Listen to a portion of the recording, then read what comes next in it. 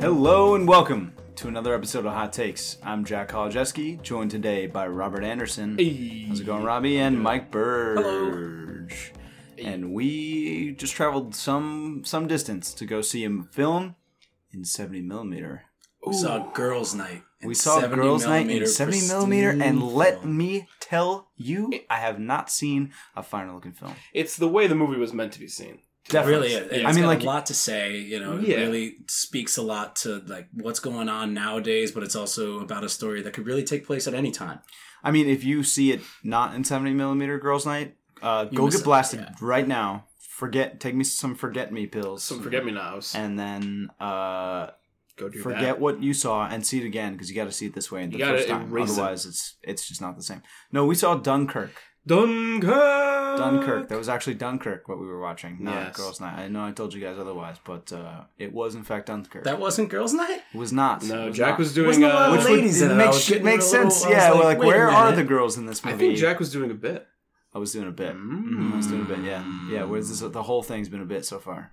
The whole did we, day. Did we see Dunkirk? Yeah, I'm not even here right now. Oh, shit. I just Andy Kaufman the fuck out of here. So meta. No, we just saw Dunkirk. We went all the way down to New Rochelle, the Regal down there. They've got a 70mm showing going on right now. More importantly, they also have reclining chairs. Yes, Those are cool. Wow, wowzers! Hot take. Those chairs are dope. I prefer that. We to were other talking chairs. about it in the ride back because, we had to try and not talk about the movie for it's an hour and 15 minutes. It's a drive. long. Yeah. So This is not the hottest take. we we've done. blasted some Taylor Swift and the Baby Driver soundtrack, of course. That has been on my playlist for a bit now. Baby Driver soundtrack is very good. At is one point, clutch. we were talking about the clutch chairs at the New York City Theater, which is one of my favorite theaters. My the car area, has a too. clutch. I absolutely love that. Literally. Yeah, I get it. I get clutch. I get it. I got it. I know exactly what you get mean clutch. by that. And I think that's kind of that's a special thing. Like, you don't want to do that every time. You want that to be a special like moment and event where you get like a chair that's that comfortable and that spacious and that size of a theater. And that's why I thought going to New Rock City, I haven't been there in 12 years. The last time I went there was I went and saw The Dark Knight, another Christopher Nolan movie. The night before I went into boot camp. So I saw it at the midnight screening, saw that, drove back, took a shower, hopped in a car, and I was off. And it was really funny because none of the other people in my boot camp division had seen the new Batman, except for me. And it's really, we're really gonna miss you when you go to boot camp 2 tomorrow. So Yes, the sequel. It felt Yeah. right. Do you know that I have nightmares of like being back in the military? I believe that. It just did not fit my lifestyle. I am proud to have served and I had a great time. I saw the world. It was really cool, but I did not belong there and everybody knew I did not belong there. You don't strike me No. You always told as a me military that, man. yeah. When you told me that you were in the military, I was like, no. Yeah. What? I did that for a little bit, Yeah. and I'm done. But yeah, I haven't been down to New York City since, and I absolutely love it down there. So this made sense to go check out. When I found out that Dunkirk was shot with 65mm film and that they were going to be releasing it on the very few 70mm films that are in operation in main theaters, I was like, we need to make the journey to go do that. And Sure. luckily, that's not that far too. No, it's not Rochelle, that. it wasn't It's that bad. not- It was nice of a drive. For me, being down in Tarrytown, it was like a quick 25-minute Yeah. drive over there, so it was not bad. It was just the anticipation of talking about the movie. Yeah, that right. was getting Again, me. we had to hold in that take until we got back. Normally, it's a 15-minute drive. And we're holding in our little poop Don't of do that. idea. You always say the poop What's thing. wrong with the poop I hate joke? it when you do the poop thing.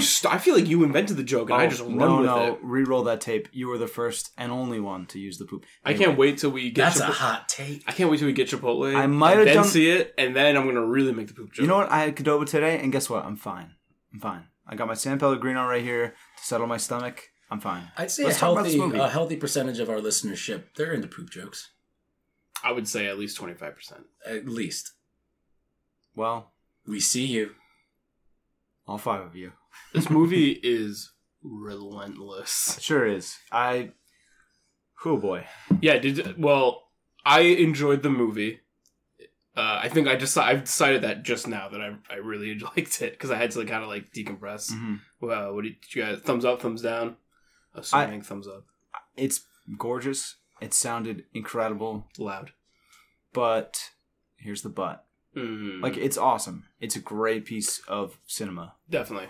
But it is a looker and a sounder, and for me, not much more than that. Yeah.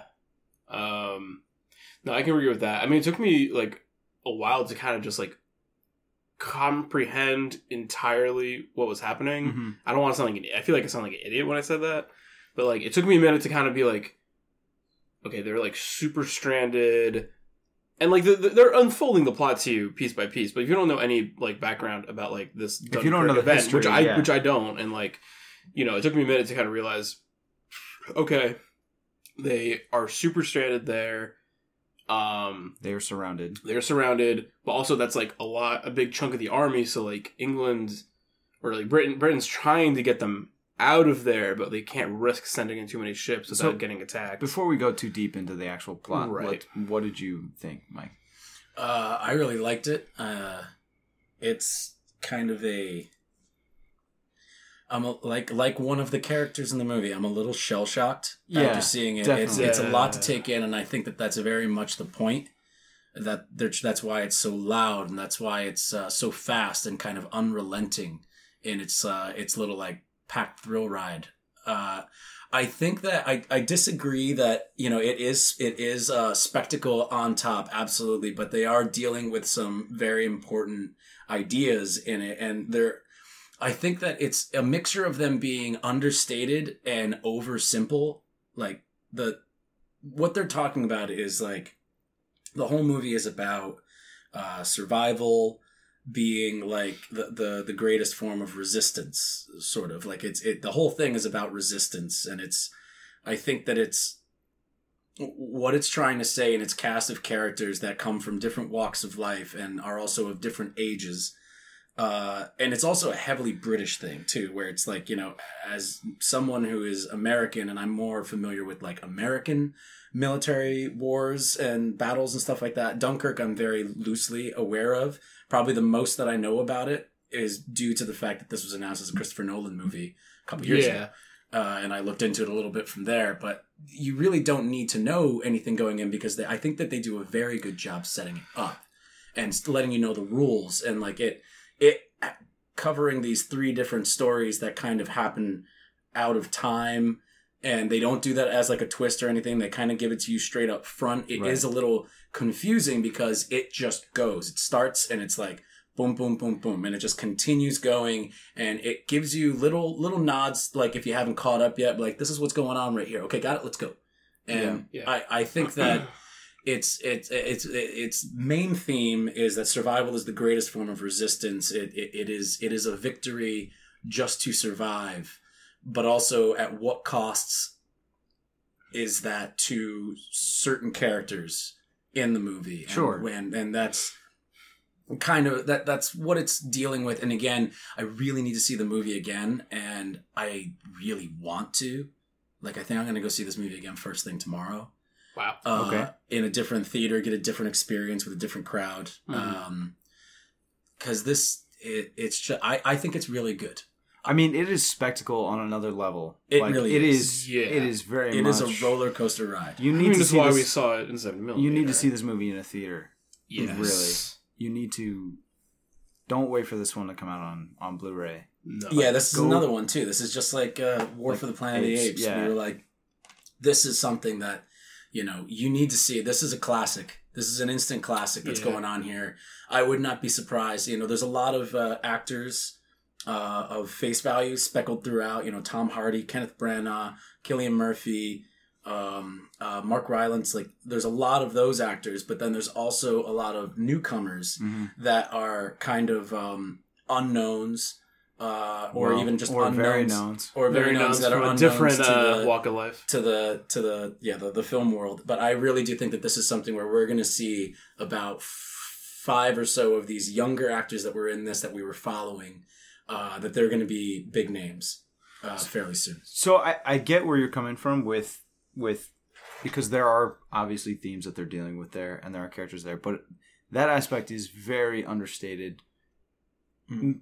probably because proportionately the spectacle is the forefront of this movie, and it is, like you said, Robbie, I think unrelenting because it is a depiction of war. It's and almost it is very much true to life in that way, that it is unrelenting, and it puts you in the middle of it. It puts you right It's in an hour and 50 minutes of the opening scene from Saving Private Ryan. Pretty you much. are in this thing, and you are very rarely given a moment to breathe. And even when you are given a moment to breathe, you learn very quickly to not trust those moments, because at any time the rug is just going to get pulled out. You get towards the end of the movie, you're just like, holy fuck, it just won't stop. You know, like in Planet of the Apes, we get like Bad Ape as like a comic relief, and there's just like and also some moments of quiet. Whereas this movie, there's like it's really just nonstop, which I think it's like true to like being in a war and things like that. It's almost hard to like kind of track like the acts in this movie, like. Because, like, it's going so fast and so much is happening, but they're also, like, doing a really good job of, like, tackling these, like, 3 pillars of story throughout the whole film. So, like, the whole time you're just kind of like, I didn't really know it was the end of the movie until I was just like, this seems like it's gonna end soon. Because some people seem, like, kind of happy. Like, it's just... relentless is just, like, the only word I have for it. But I mean that in, like, in the best of ways, for sure. Right. Right. I mean, and it sucks too because Baby Driver now has a contender for sound design. It did not before that. Sound is so important to this. This film. Yeah. I mean, Hans Zimmer did the score, and like, but even just the way that it's not even like the orchestral parts of the sound. It's the constant, and you've heard this if you've seen the trailer. The constant ticking. Yeah. Just because they're all. The whole plot of this movie is that they're waiting to be saved, or to die because they're stranded. Yeah, and it's that aspect of survival when you are waiting to be rescued. When you hear the last tick in the movie, it's like as calming for myself as I'm sure it is for like that character. Like, you guys probably remember the last tick, because it's the loudest one. It's just like, and you're just like, holy shit! No one else could probably die. I assume. Hopefully. Unless this thing goes off the rails. There's a scene that's in the trailer, so this isn't really a spoiler. There's a scene that got me super hard, where the guy... hold on. It got you in a effective way? Oh, it like... Very effective. I like choked up. Okay. It didn't get you hard. No. It got me. Okay. In an effective way. Joke. You did not... Yeah. It got me hard. You come in with the poop jokes, I'll get the dick jokes, all right? You're not any better than me. We're the same monster. I know that. When the guy is... we have some characters that are just sitting on the beach and it's just like despair. The movie is just so... just filled with... to the brim with despair and even more. It's overflowing with it. Mm-hmm. And there's a scene where a guy, just sick of waiting, takes off his helmet and his jacket, and he just starts swimming against the waves that boats themselves can't even get out on, and he just goes, and because he's just had enough of waiting. And it's like, they keep saying too, and this is also in the trailer, it's like, it's right there. It's, right. You can practically see home. It's right there. See home. And it gives you that sickening feeling of the tension of sitting on that beach and waiting and hoping for something to happen, but knowing that at any moment you could just have a bomb dropped on you. Mm-hmm. And the way that the sound of the planes coming when they keep coming as in. they keep coming it's in, terrifying every time. It's horrifying, it's and that's terrifying. how it should be. Because I will say, like in like a weird anecdote, like I remember like after 9/11, like when I would hear planes, I remember my house was kind of under like a flight path. I'd like get like a boom, boom, boom, boom, like my heart would start beating really fast. Like I was like, terrified. And that I was like that way for like years. I was like, this one's going down on us. I'm at the AMP. We're fucked. And seeing this movie again kind of like brought back that same feeling where I was just like, oh my god, no one's safe. No one's safe. No one's safe. No one's safe. Like this is really bad. Well, and a major theme of the movie is the shell-shocked characters and how they have been on a boat that has been rocked or have been very near death to a bomb. They all...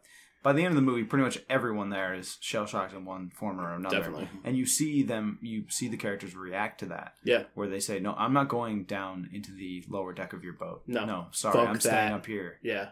Because I know what happens when we get hit and I'm underneath. Yeah, I'm the first one to... Yeah. Mm. So in that way, I think it was really effective in showing the horrors of war. Yeah. There's one scene I'm saving for the spoiler discussion. But I guess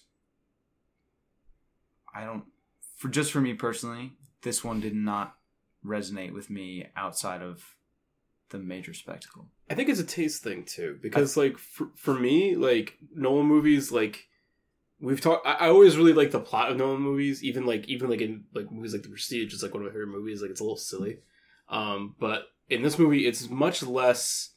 I don't want to say it's not about plot, but I don't think the plot's in the forefront. You know. But it doesn't. The plot is not important to me. It is connecting to the characters, and I just don't think I had any sort of like connection with any of the characters. That's also fair. I think it's also done, and I think that you might be overstating it because I know you had to have had some connection with some of the characters. I mean, Mark Rylance's character, he's the yacht driver. Yeah. His character is probably the one that has pretty much like the most dialogue. I would say in the movie. That's not exposition, like setting us up where we are. You know, like Kenneth Branagh's character talking with a couple of dudes. It's more or less a way to like kind of catch us up and let us know where all of our characters stand. But the yacht driving character is I found insanely effective. I thought that this guy just being like, we're not like, and having Cillian Murphy's character be the crux to him, like this kind of like, I have fucking seen what that place is like. You do not want to go there, and he's just like, I know what you're saying. I understand. We're going. Right. You know, and I think that's probably the most fleshed out character in it, and all the other characters very much kind of either stand in as our kind of like a proxy for us, like for us to like kind of take their point of view. The main character, I think his name, they're not really, none of the characters really given names, but the main character, it's played by, I think, Fionn Whitehead. His name is Tommy, and that's the character that we are first introduced to and that we kind of follow throughout. He's very much just like a shell of a character that we are, you know, how we're feeling tense-wise and dramatically is all kind of mirrored in his reactions. It could all be first person or something. Like, exactly. Like, all the characters that are around him are meant to be, you know, like, how he reacts to them is how we would react to them a little bit. Like, because we have our comrades in this, people that we've been going through with it. And then there's also confusion thrown in there because of the 3 timeline thing that confuses us as well. So there really isn't a main character to latch onto, but he's probably the one that's the most permeant throughout all 3, that we're kind of rooting for him. And I will agree with you that could the movie have been a little bit better at emotionally investing us in some of these characters, especially our main character? Absolutely. Can't argue with that. But the movie was understated in a way that I think was very deliberate. Right. I think they were going for and that's what they were going for, and that's fine. And I don't want to come across like I didn't like this movie. Because it's a taste seriously, thing. Yeah. This movie, like the spectacle of as a war movie, it's unrivaled, instant classic. But I think it won't resonate with me long term as much for that reason. I don't really plan on seeing this movie again. To be honest with you, I mean, like maybe I really can't wait to take that ride again. And but now that I've seen the ride, I don't think if it's going to work. Where it's going. I don't know if it's going to work for me as well the second time now that I've seen the ride. Mm-hmm. I can see it going either way. I don't plan on seeing it again. Like I guess for me when it comes to like second viewings, this is like a weird tangent, but like I'd much rather see like a Spider-Man again because like it's more of like a fun ride. These more intense rides. Maybe, I mean, with Dunkirk, maybe it's just for me. Like, with Spider-Man, I was like, I want to see that shit again. Dunkirk, it's kind of like, I would rather see this with some space. I've been doubling down on movies this year, actually, now that I think about it. I saw Logan twice. I saw Get Out twice. I saw Guardians of the Galaxy Volume 2 twice. I saw Baby Driver twice. And now I want to see Dunkirk again. Like, I want to see War for the Planet of the Apes again, too. Really quick aside, how did Baby Driver hit you the second time? Yeah, I actually, because we talked about this and you said that you went and saw it again and it was kind of like, it was lacking on the second viewing. Like it kind of took something away. And again, I'm the exact opposite. I had so much more fun the second time. I was able to really pay attention to these little parts in it where, you know, Edgar Wright is like making his little winks and nods like the things that are to come, and you know, all the stuff that's on the TV kind of maps out dialogue that's going to be happening later, and the entire opening credit scene is like kind of like the most musical of all of it, where he's singing to I can't remember the song. Bottoms? No, it's not Bell Bottoms. It's like Harlem Shakes or something it's like that. after the Bell Bottoms. Yeah. After the first high scene, he's walking down the street and like the Harlem Shuffle. That's what it is. Right. Yeah. There's like there's graffiti on the wall that matches up with and the if song. you pay attention, it's really cool, and I can't wait to actually go and watch it a third time because I picked up on this like right at the end of my second viewing. All the dialogue that is happening with the characters around him and certain events that are happening like around him are mapping out the structure of the story that you're about to see in very light ways. And seeing it the second time was able to like give me a better appreciation for that. And also like characters like Jamie Foxx and John Hamm, who are like two of my favorite new characters that I love. Like Jamie Foxx's Bats it's awesome. What a foil to Baby in that, like, and it's just like, and to everything that movie's trying to do in Baby's quest, Bats is just a foil. And I won't go into it too much too because I don't want to spoil anything for it. But Baby Driver right now is sitting pretty at the top of my list so far of a year that is filled with amazing movies. There's been a lot that of might change, you know, and I'm not going to start making my list thus far because we still got some more movies coming out, and you know, I need to let this one age a little bit and see when I go back to it. But yeah, my second viewing of Baby Driver, I absolutely just loved it. Yeah, I think what fell apart for me, and I don't want to dwell on this too much longer, but I just don't. Baby's character did not work for me as well the second time. That's understandable. Yeah, the charm. Because the first time I watched it, we talked about it on the podcast. Yeah, we said that. Yeah. The charm wore off for me the second time. Yeah. But let's go back to Dunkirk. We have any more like spoiler-free kind of impressions before we get into plot details? It looks amazing in 70mm. I don't know if you stressed that enough. Can't stress enough. Like I said, I didn't notice it as much at first, but then once you start seeing the imperfections of like it being on a film, and you start kind of like seeing like the clicks and like we call it like the cigarette burns almost, like like old school kind of stuff. Yeah. And it's, you know, and it's also like it's a wider.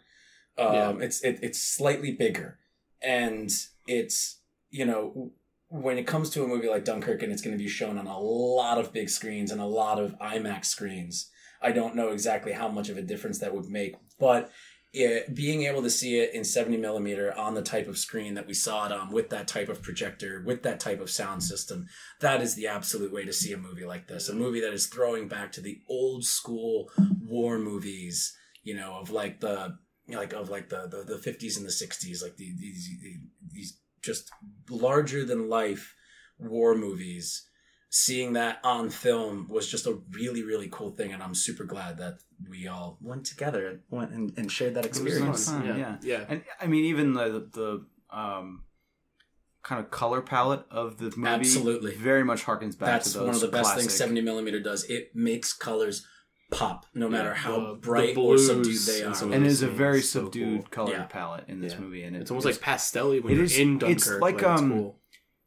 The beach of Dunkirk very much looks like, if you've ever been to a beach on the West Coast, like in Oregon or Washington, like those coastal beaches where everything just, it's kind of always overcast and gray. Yeah. And it just seems like the bleakness, the hopelessness of their position is shown in the color palette. Very much. I mean, like, I've said that certain characters kind of act as would-be antagonists throughout the film, but really the antagonist of the film is time. Mm-hmm. And we are reminded of time's overlooming presence all throughout it, whether by the actual, like, how the story is being doled out right in its timeline, and how it kind of like folds in on itself and outside of itself and rewinds and goes back and comes around again, and you know, but also with the ticking and, you know, the sound design in this too. Like, I can't say it enough. Like, I thought that Baby Driver was hopefully like a shoo-in for the amount of work that they did on that. But this is a contender in every way. Mm-hmm. I agree. Yeah. I really love, in just terms of like the aesthetics, like I really love the color palette of like kind of like the city of Dunkirk, which we only really seen the kind of like beginning of the movie. I think that was one of my favorite scenes. I love it. But there's a strong opening. This movie there's like another shot. I don't think it's like a spoiler, but you see a plane flying over the city, and you're kind of closer to the city of Dunkirk than you had been since the beginning of the film. And it's my favorite shot in the whole movie. Yeah. It's just like, there's a lot of favorite shots. There's a lot of, I mean, listen, it's a lot of, it's my personal favorite. It's super, I really, really like it. And I love the opening movie because the opening feels very much like it's a very classic feeling World War II movie that expands into a very unconventional World War II movie. All right, well, let's come back after a quick break and talk about that scene in depth. Yes. And some of the rest of the film in depth and get into some spoiler territory. So we'll be right back after this quick break. Hang tight.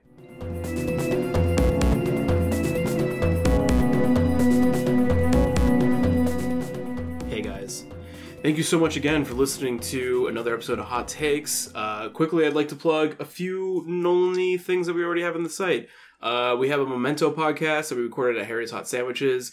It's super good. It quickly turns into just talking about Nolan, which, if you're into this movie, you might be into that. I, Robert Anderson, also wrote an article about The Prestige, which is one of my favorite Nolan movies, and I kind of dissect that, and I would love for you guys to give it a read. Also, we know you're out there listening, and we would love to engage with you and ask us questions. You can follow us on Twitter. You can follow Story Screen on Twitter. We each have our own individual tweet names. Hey, Robbie, what's the Twitter handle of that Story Screen Twitter? It's Story Screen Beacon, right? At Story Screen Beacon? At Story Screen Beacon. Thank you. There you go. Thanks, Jack. But yeah, we'd love to engage with you. We'd love for you to engage with us. And, like our stuff, share our stuff if you know people who would want to listen to it. And thank you so much for your support. And I think that's all. Thanks. So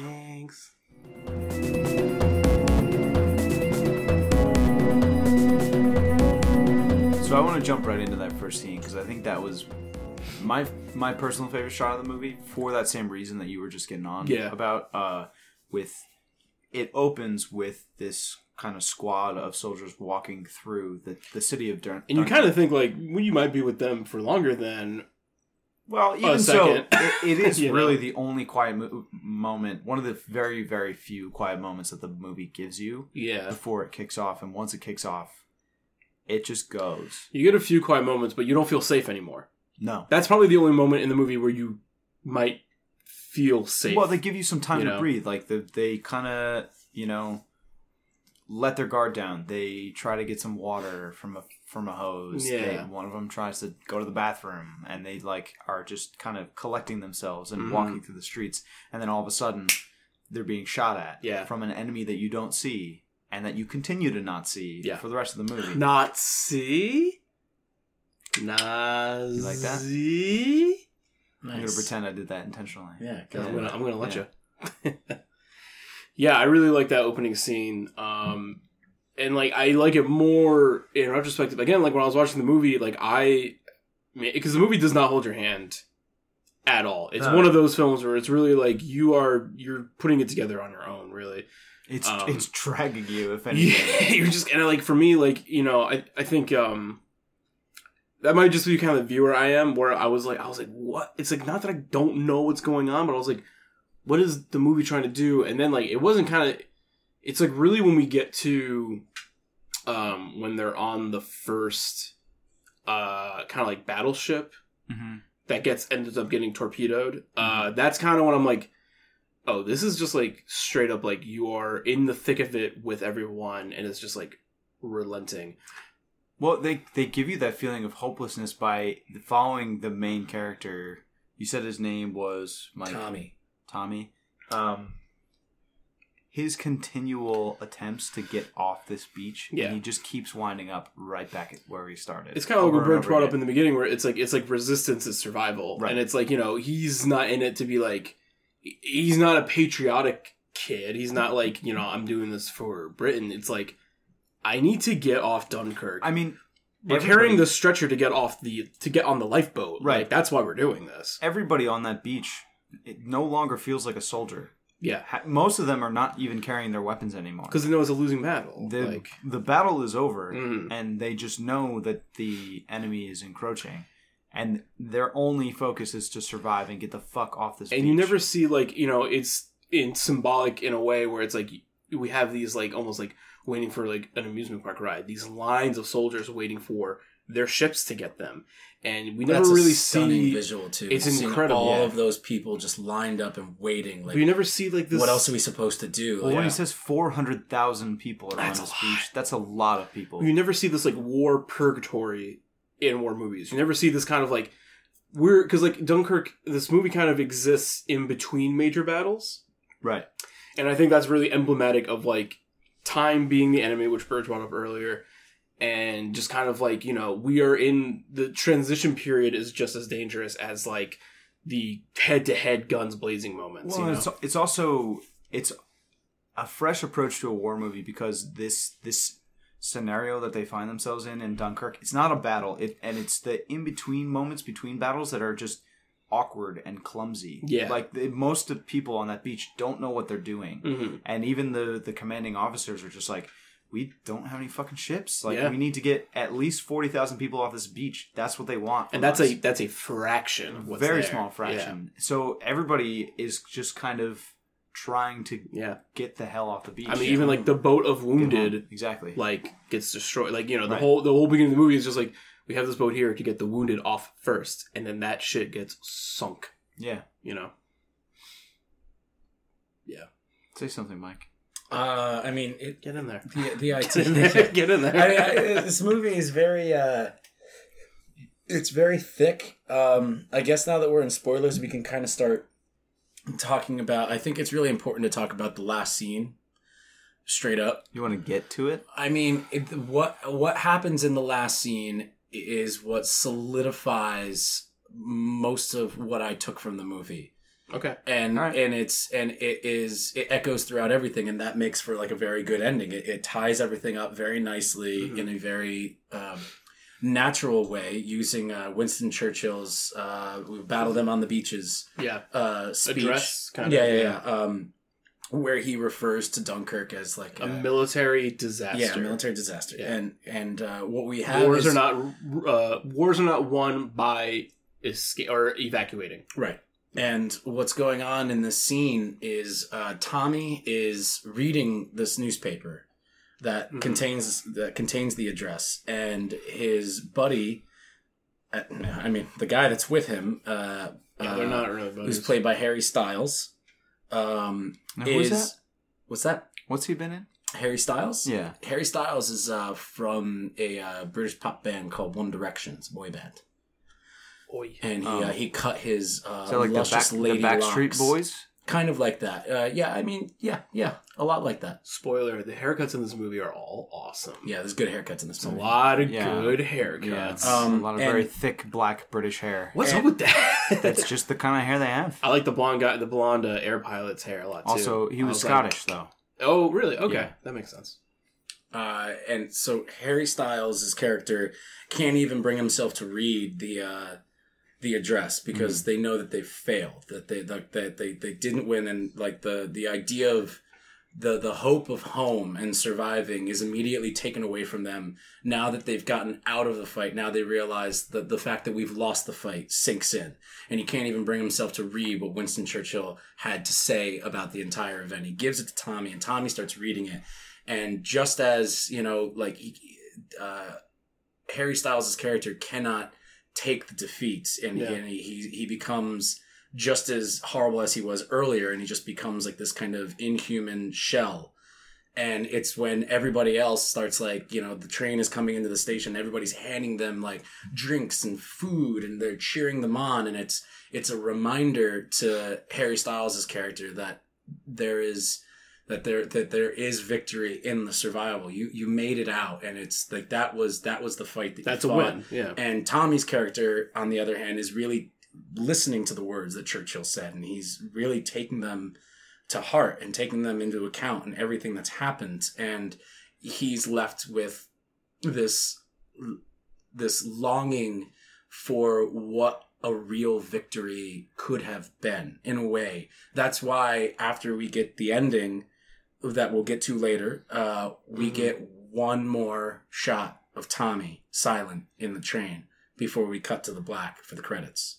Because Tommy's understanding of what just went down, while it may seem like a victory to us, in the history pages, it will always be referred to as a gigantic military disaster. This thing that all of these men and boys went through will be considered a defeat.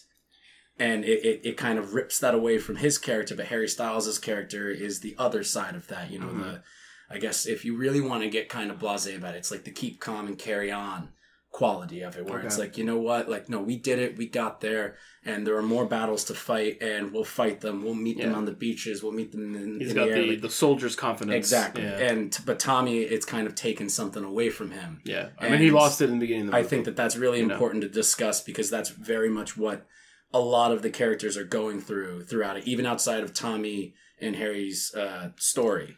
You know, that transcends to everything throughout the runtime of the movie. I think it's important what you touched on there pretty briefly, that the film conveys it. These are boys. These are young. These are kids. And I see, like, a Saving Private Ryan, like, you get some older gents in there. Usually, yeah. But these are very much like the actors that they chose to portray most of the characters that get the most screen time look very, very young. Yeah. And it's even contrasted by the characters that are on the boat, the civilian boat that's coming to save them, because they say one of them at the end is 17 when they age him in the newspaper. He does not look any younger than any of the boys that you see on the beach. If anything, he's kind of like, I want to be a soldier like them. Right. He just didn't. Yeah, that's do a super it, sad story. My God, that's like, and not just like his story alone, but like how it affects Cillian Murphy's story and how it affects I want to punch Mark him so bad in the Rylance's face. Right. His like that's getting that in retrospective, getting that twist at the end with Mark Rylance and figuring out what his what his motivation through all this was, why he's doing this, is very like he had a son that died like 3 weeks into like the battle, and that's why he knows everything about planes and everything, and that's a very sweet moment where you realize that this guy has deep connections to the idea of sending children off to war, and he's got his other son with him, and now this other kid jumps on, and the kid's got one of the best lines in the movie, which is what does he say, like when he gets on the boat and he's like, we're going to war, and he says, I'll be useful. I'll be useful. Mm-hmm. Yeah, it's like that line's in the trailer also. Yeah, exactly. Yeah. But then he loses another son in that way, you know. Yeah. Well, it's not his son. I know it's not his son. Right. He loses like another, Yeah. To lose another boat hand is lost. Sort of $1 million baby, that kid, a little bit. Well, yeah, and it kind of goes towards like the idea of he loses his sight.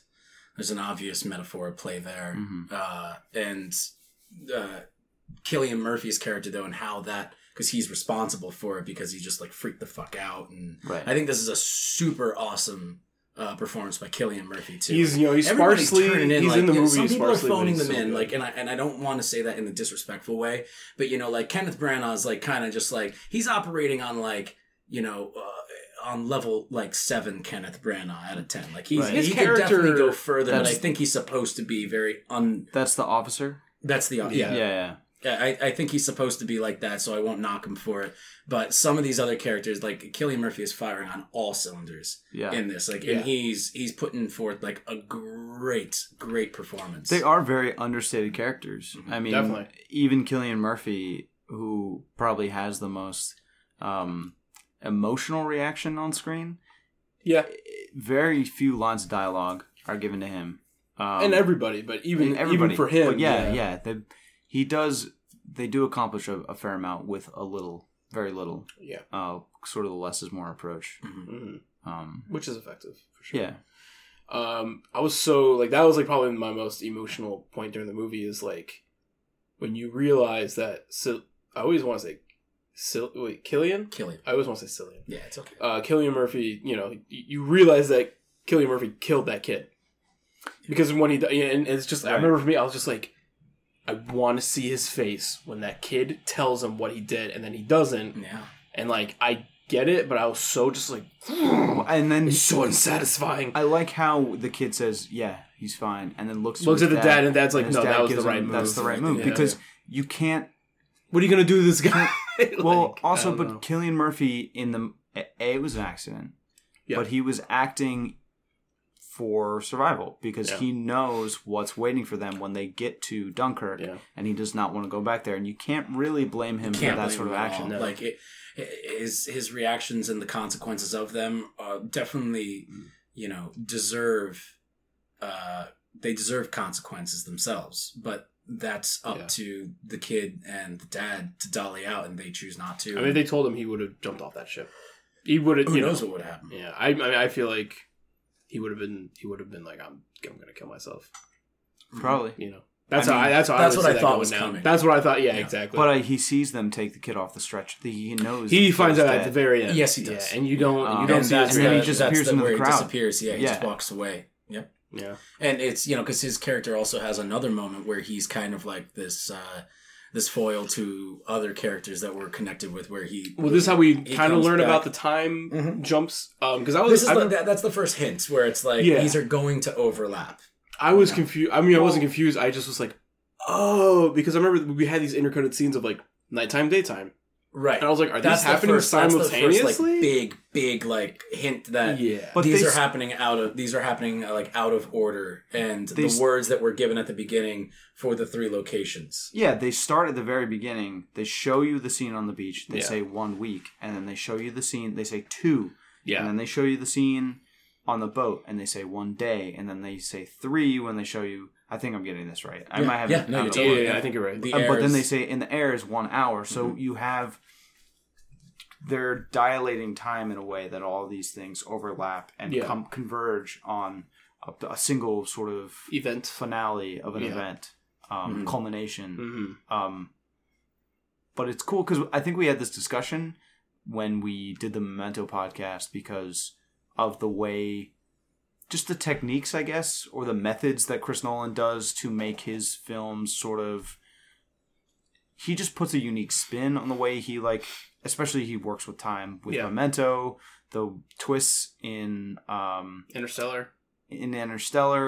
It messes with time though. I was gonna say The Prestige because I think there's big twists in The Prestige. Yeah, well, but also time in The Prestige moves in service thematically more so than it moves linearly. Right, and then it's a non-linear film, and then he has non-linear time in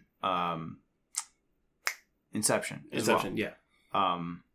So Chris Nolan likes to play with those sort of things. And it works in the context of a war movie as well. Right, but I think going in, we're curious to see what the style... What the thing would be about this. And there is a thing. I mean, I know, maybe this is a good time to talk about, how does this movie stack up as a Nolan movie in the grand scheme of Nolan movies. Sure as hell better than Interstellar, thank God.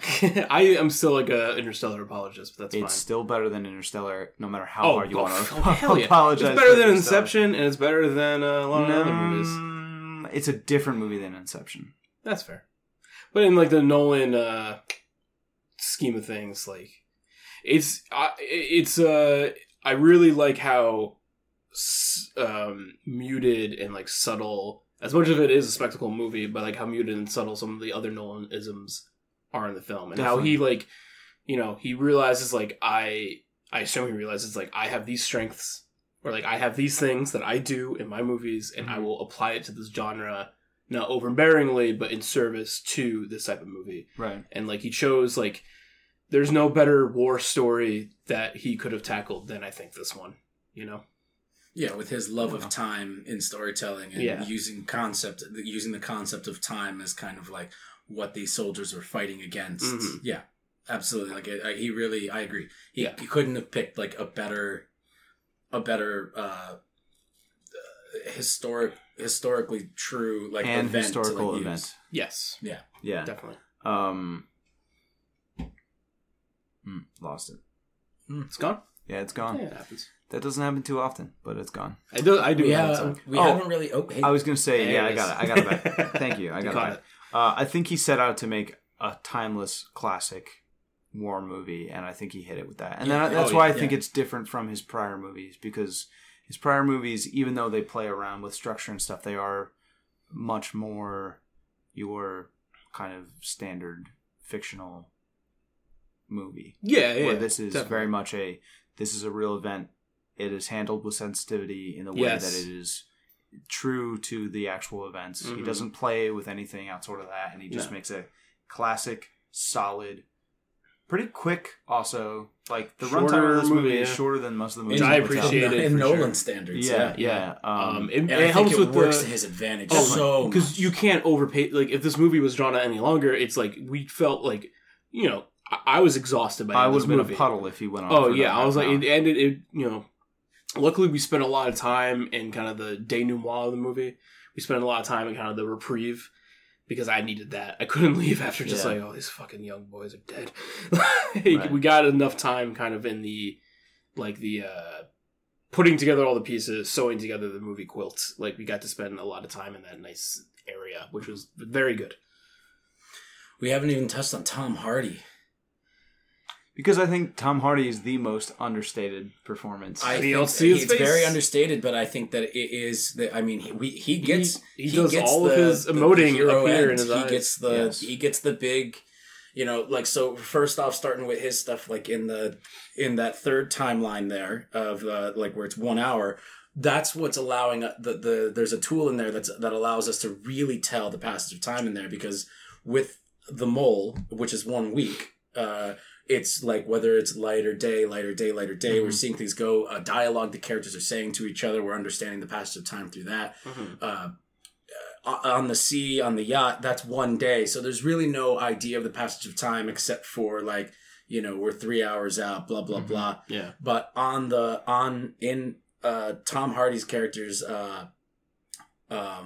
in his cockpit, his gas nozzle is broken, so he needs to keep checking his watch. Does he get shot out, or just kind of bust up? I think it just gets busted up. Yeah. It might have gotten shot. Yeah, it's like he got kind of hit, and it got fucked up, messed with it. But so he's constantly checking his watch to see how much gas he's burned. Yeah, but he's also he's writing it on the hour that's going, and then as the timelines start overlapping, mm-hmm. we start. I love from his point of view, we see his partner crash, and it seems like this mm-hmm. kind of light thing, he landed, he's got it. Yeah. And then when we go back to it, we actually are in the cockpit and we feel it, and it's way more aggressive. And then we're like, is he going to get out? Right. And that was one of the hardest parts for me to watch, because I actually have a very big fear of drowning. Yeah. And drowning would fucking suck. There's a lot of scenes in the movie that kind of fucted with that with me a little bit. Yeah. But I'll say that one is I thought they were going to fucking kill that character. Yeah. Well, I like this perspective of Tom Hardy when he flies over. He's good. And he sees his hand out of the top of the cockpit, mm-hmm. and he's like, "Okay, cool. See you later, man." Not that there's much you could do otherwise. He gives him the Mad Max thumbs up and flies on. Classic. Patented Tom Hardy. That's his. I'll be back. Yeah, for me though, I kind of knew that character wasn't gonna. So I think maybe you guys also feel this way when you see movies. There's a part of your brain that's like, we do podcasts and write articles, and we're very analytical about film, so we have a little bit of a know-it-all about it. We like to guess what's going to happen. Yeah, but there's also the part of us that, there's a big chunk of our brains that are a normal audience member in that chair.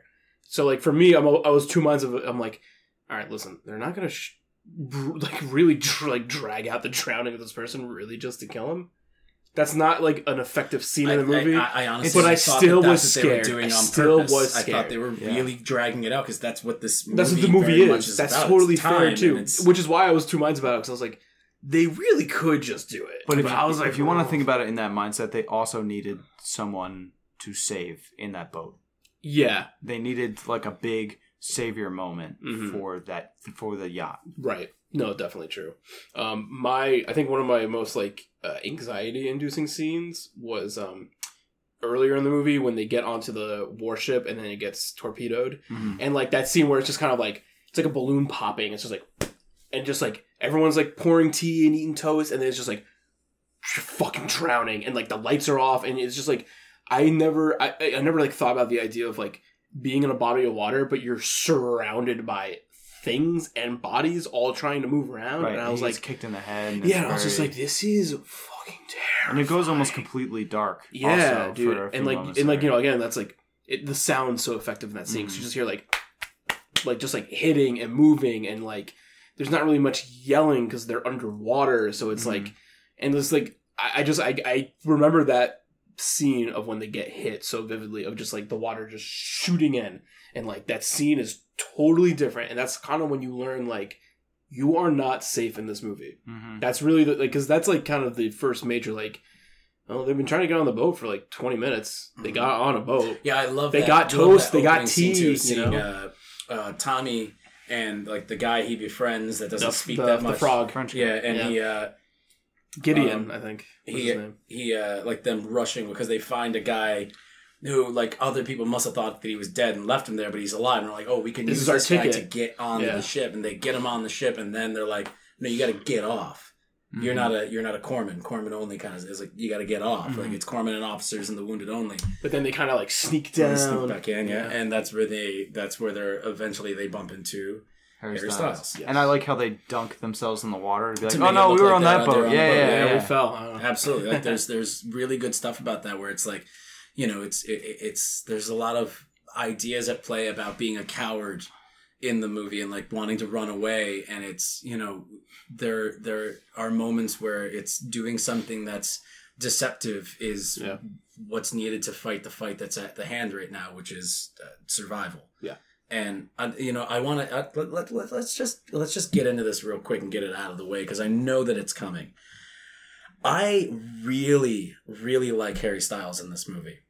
Oh, I think that he's perfect for that part. No, I think that he's absolutely perfect, and like being the like antagonist, not knowing that he's Harry Styles or knowing that he's this person, which you didn't know. No, Robbie. I did not know. You were like, I know Harry Styles in this movie, but I don't know what Harry Styles looks like, so you didn't know which one it was. Which is why I was trying to say to you last night when you were sending us pictures of Harry Styles to cut that out because I do not know who Harry Styles is either. I do have a bias against pop stars, obviously, because they're very rich and handsome and young. Yes. And I'm not. But yes. I didn't know who he was, and if I had not known who he was, I wouldn't have thought twice. Mm-hmm.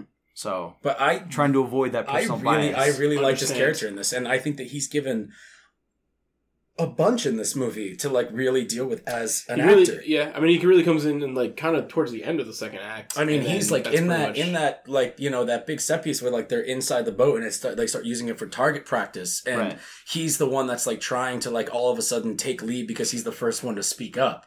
Yeah. And again, like I think that knowing that that's Harry Styles and understanding Harry Styles' age is all like a thing that could play into it. Yeah, he acted the fuck out of those scenes. I think that he was really, really good. I got that he was like, I don't want to be doing this, but we need to get somebody off of this boat. And it was like an idea that might not have even worked. He got a little antagonistic there. Oh no, absolutely, and that's the whole point. Draco Malfoy He's totally supposed to become that. It's supposed to be. It's him meeting with our protagonist, our proxy protagonist, Tommy, and going, You, the good guy, want to do this, and sure, that's a good thing to do, but this is war, and we need to decide what's going on right now. But it's survival. All those and they kids literally say that. Those are 18, 19-year-old kids who, in the context of this little locker room of a boat, start othering each other, and they're like, no, absolutely, fuck him, he needs to go. And it's just like, they're kids who are gonna die. That's what they're gonna do. And I think he plays that part perfectly, and he's a great foil to Tommy's just Tommy's fight. I won't say like overall goodness because the French kid dies in that scene, right? Like he drives in the boat. Yeah, so like they don't kick him off, but he still doesn't make it. Well, I mean, a lot of people still die, but like I mean the whole scene like antagonistically started because they like get him off the boat. Yeah. And at the end of the day, he's the last one on. Mm-hmm. And it's just like that seems really cool. And again, that's another scene of we don't see the enemy again, and we talked about this briefly during our break, but like the word Nazi it's never said, and you only see the enemy planes kinda, and like you're never interacting with like the enemy, and that's like such a strong move for like a World War II movie to be like no Nazis. It makes him even scarier though. Oh yeah, and I think it also too like like we said, like the real antagonist of this movie is time, and I don't think they want to draw away from that by pointing out that like there is an actual enemy out there. Like they say that a lot, and obviously we see them a lot doing a lot of things, But I think overall they want to say like this is just like a machine that is in play, and it is like clockwork, and they are going to keep bombing us until we are all dead. They're not going to stop. Any minute now, they are going to come over that ridge, that horizon, and they're going to be here, and they're going to murder all of us, and there's no escape. We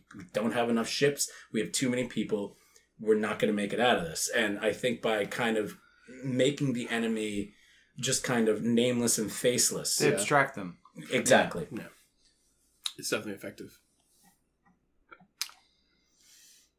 It's a good movie. Yeah. It's a good movie. I'm glad that we unpacked it, because like again with hot takes, sometimes you're just kind of like shell shocked from the whole experience, and I'm glad we got the time to unpack it, because like I don't think I disliked the movie, but I had to figure out why I liked the movie. It was good to talk it out. Yeah. Any closing thoughts here, boys? Now I kind of want to see it again, because like I feel like the way they explain time in the beginning of the movie, much like Nolan gives you the answers in the beginning of the flick, I didn't fully understand it, and I don't think it's a fault of his. I think it's just like there's a lot going on in the beginning of the movie.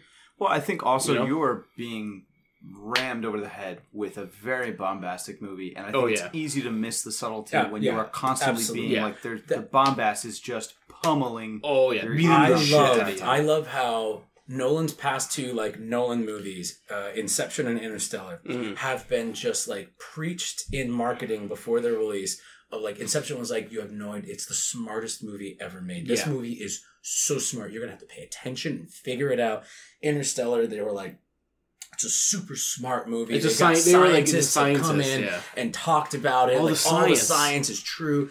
And it's like that was the marketing. And Dunkirk didn't really get any of that marketing. They were like, it's a new Christopher Nolan movie. It's about Dunkirk. It's Christopher Nolan tackling a war movie. That's how it was marketed. And I think, you son of a bitch. And I think that Dunkirk is an insanely smart movie. Oh yeah, it's very smart, and it doesn't. But it's not. Inception was like pretentiously smart. Like it thought it was smart, and it was just like showing you, look how smart I am. But it's not even. That's not to the fault of Nolan. That's the fault of the hype. If you have to tell an audience that the movie is smart, the audience is probably dumb. So totally. I mean, that's why you would market it like that. Yes. I think my kind of takeaway from this movie is just like, because after Interstellar and Inception, and I'm not the biggest Dark Knight Rises fan. Seeing this movie I'm kind of like, yo, this is really good. I still want Nolan to make those other kind of movies still too. I'm curious what his post Dunkirk movie will be. We touched on this too in the Memento podcast about how like Nolan very much works in trilogies. One for you. Yeah. One for me, one for you. But now he's out of the one for me, one for you, and he's like, all right, now Dunkirk's a one for me. Want to do. He's got the trilogy, like that kind of noir trilogy of following Memento, Insomnia, and he's got his Batman trilogy, and he's got his, storytelling, like kind of like commentary on storytelling, like how to tell stories through storytelling as an actual tool. Definitely. And all those. And now would you call that Prestige, Inception, and Interstellar. Those are the storytelling ones? Yeah. Okay, interesting. For sure. And Dunkirk is kind of like the beginning of possibly this new trilogy of movies that he's coming out with that are kind of loosely tied together either by events or thematically. Yeah. I'd imagine it's probably the latter on that. Yeah, I wouldn't want to see him do another war movie because I don't think it will be as good as Dunkirk. Right, and I don't think that he should too. I mean, he's obviously got some chops in there. He knows exactly where to stick the camera, and he knows how to like he knows how to set those aerial shots are some of the most beautiful. I gasped at some of those, just like when nothing was happening. When you're in the plane and you're just flying over the English Channel, good. right? Yeah. And it's just no, it's not. It's not that. The big bodies of geography's hard. Yeah, geography's but it's beautiful, and that's what's up with that. Yeah, I really liked it, and like I said, I'm probably going to go see it again tomorrow. Yeah. Yeah, this Nolan guy, he's got some chops. I'm going to stick around. Yeah, we got to keep our eye on him. As this new and upcoming director, he's really killing it lately. Yeah, I'll see his next one. I'll tell you that much. All right, well, thank you, boys, for joining me. Thank you, listeners, for listening. We'll be back with more hot takes in the future. Stick around. Peace. Bye.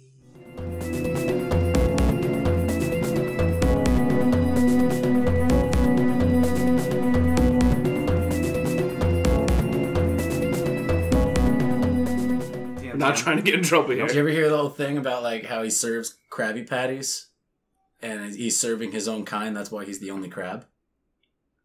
Wow. That's called Twitter culture. Twitter culture? It's clutch. That is clutch. I said something was clutch to Mike today, and he really put me in my place about it. No. I just wanted to understand it, and he explained it to me, and now I get it. Which is weird. I haven't said clutch since I played like Modern Warfare, like Call of Duty 4. You're on trying Xbox. to understand how the millennials speak. Millennials. Yes. Well, I've heard that The Weeknd makes very sexual music for teens. Sexual music. Teens. Kind of like Elvis? Sort of like Elvis. Like Elvis, yeah. Does he gyrate like Elvis? For sure he does. For sure he does. Oh, homeboy gyrates. No, British people are into Warhammer. Oh. 40K. Really? Yeah, huge. Really? That's clutch. Yeah. Oh, fuck off.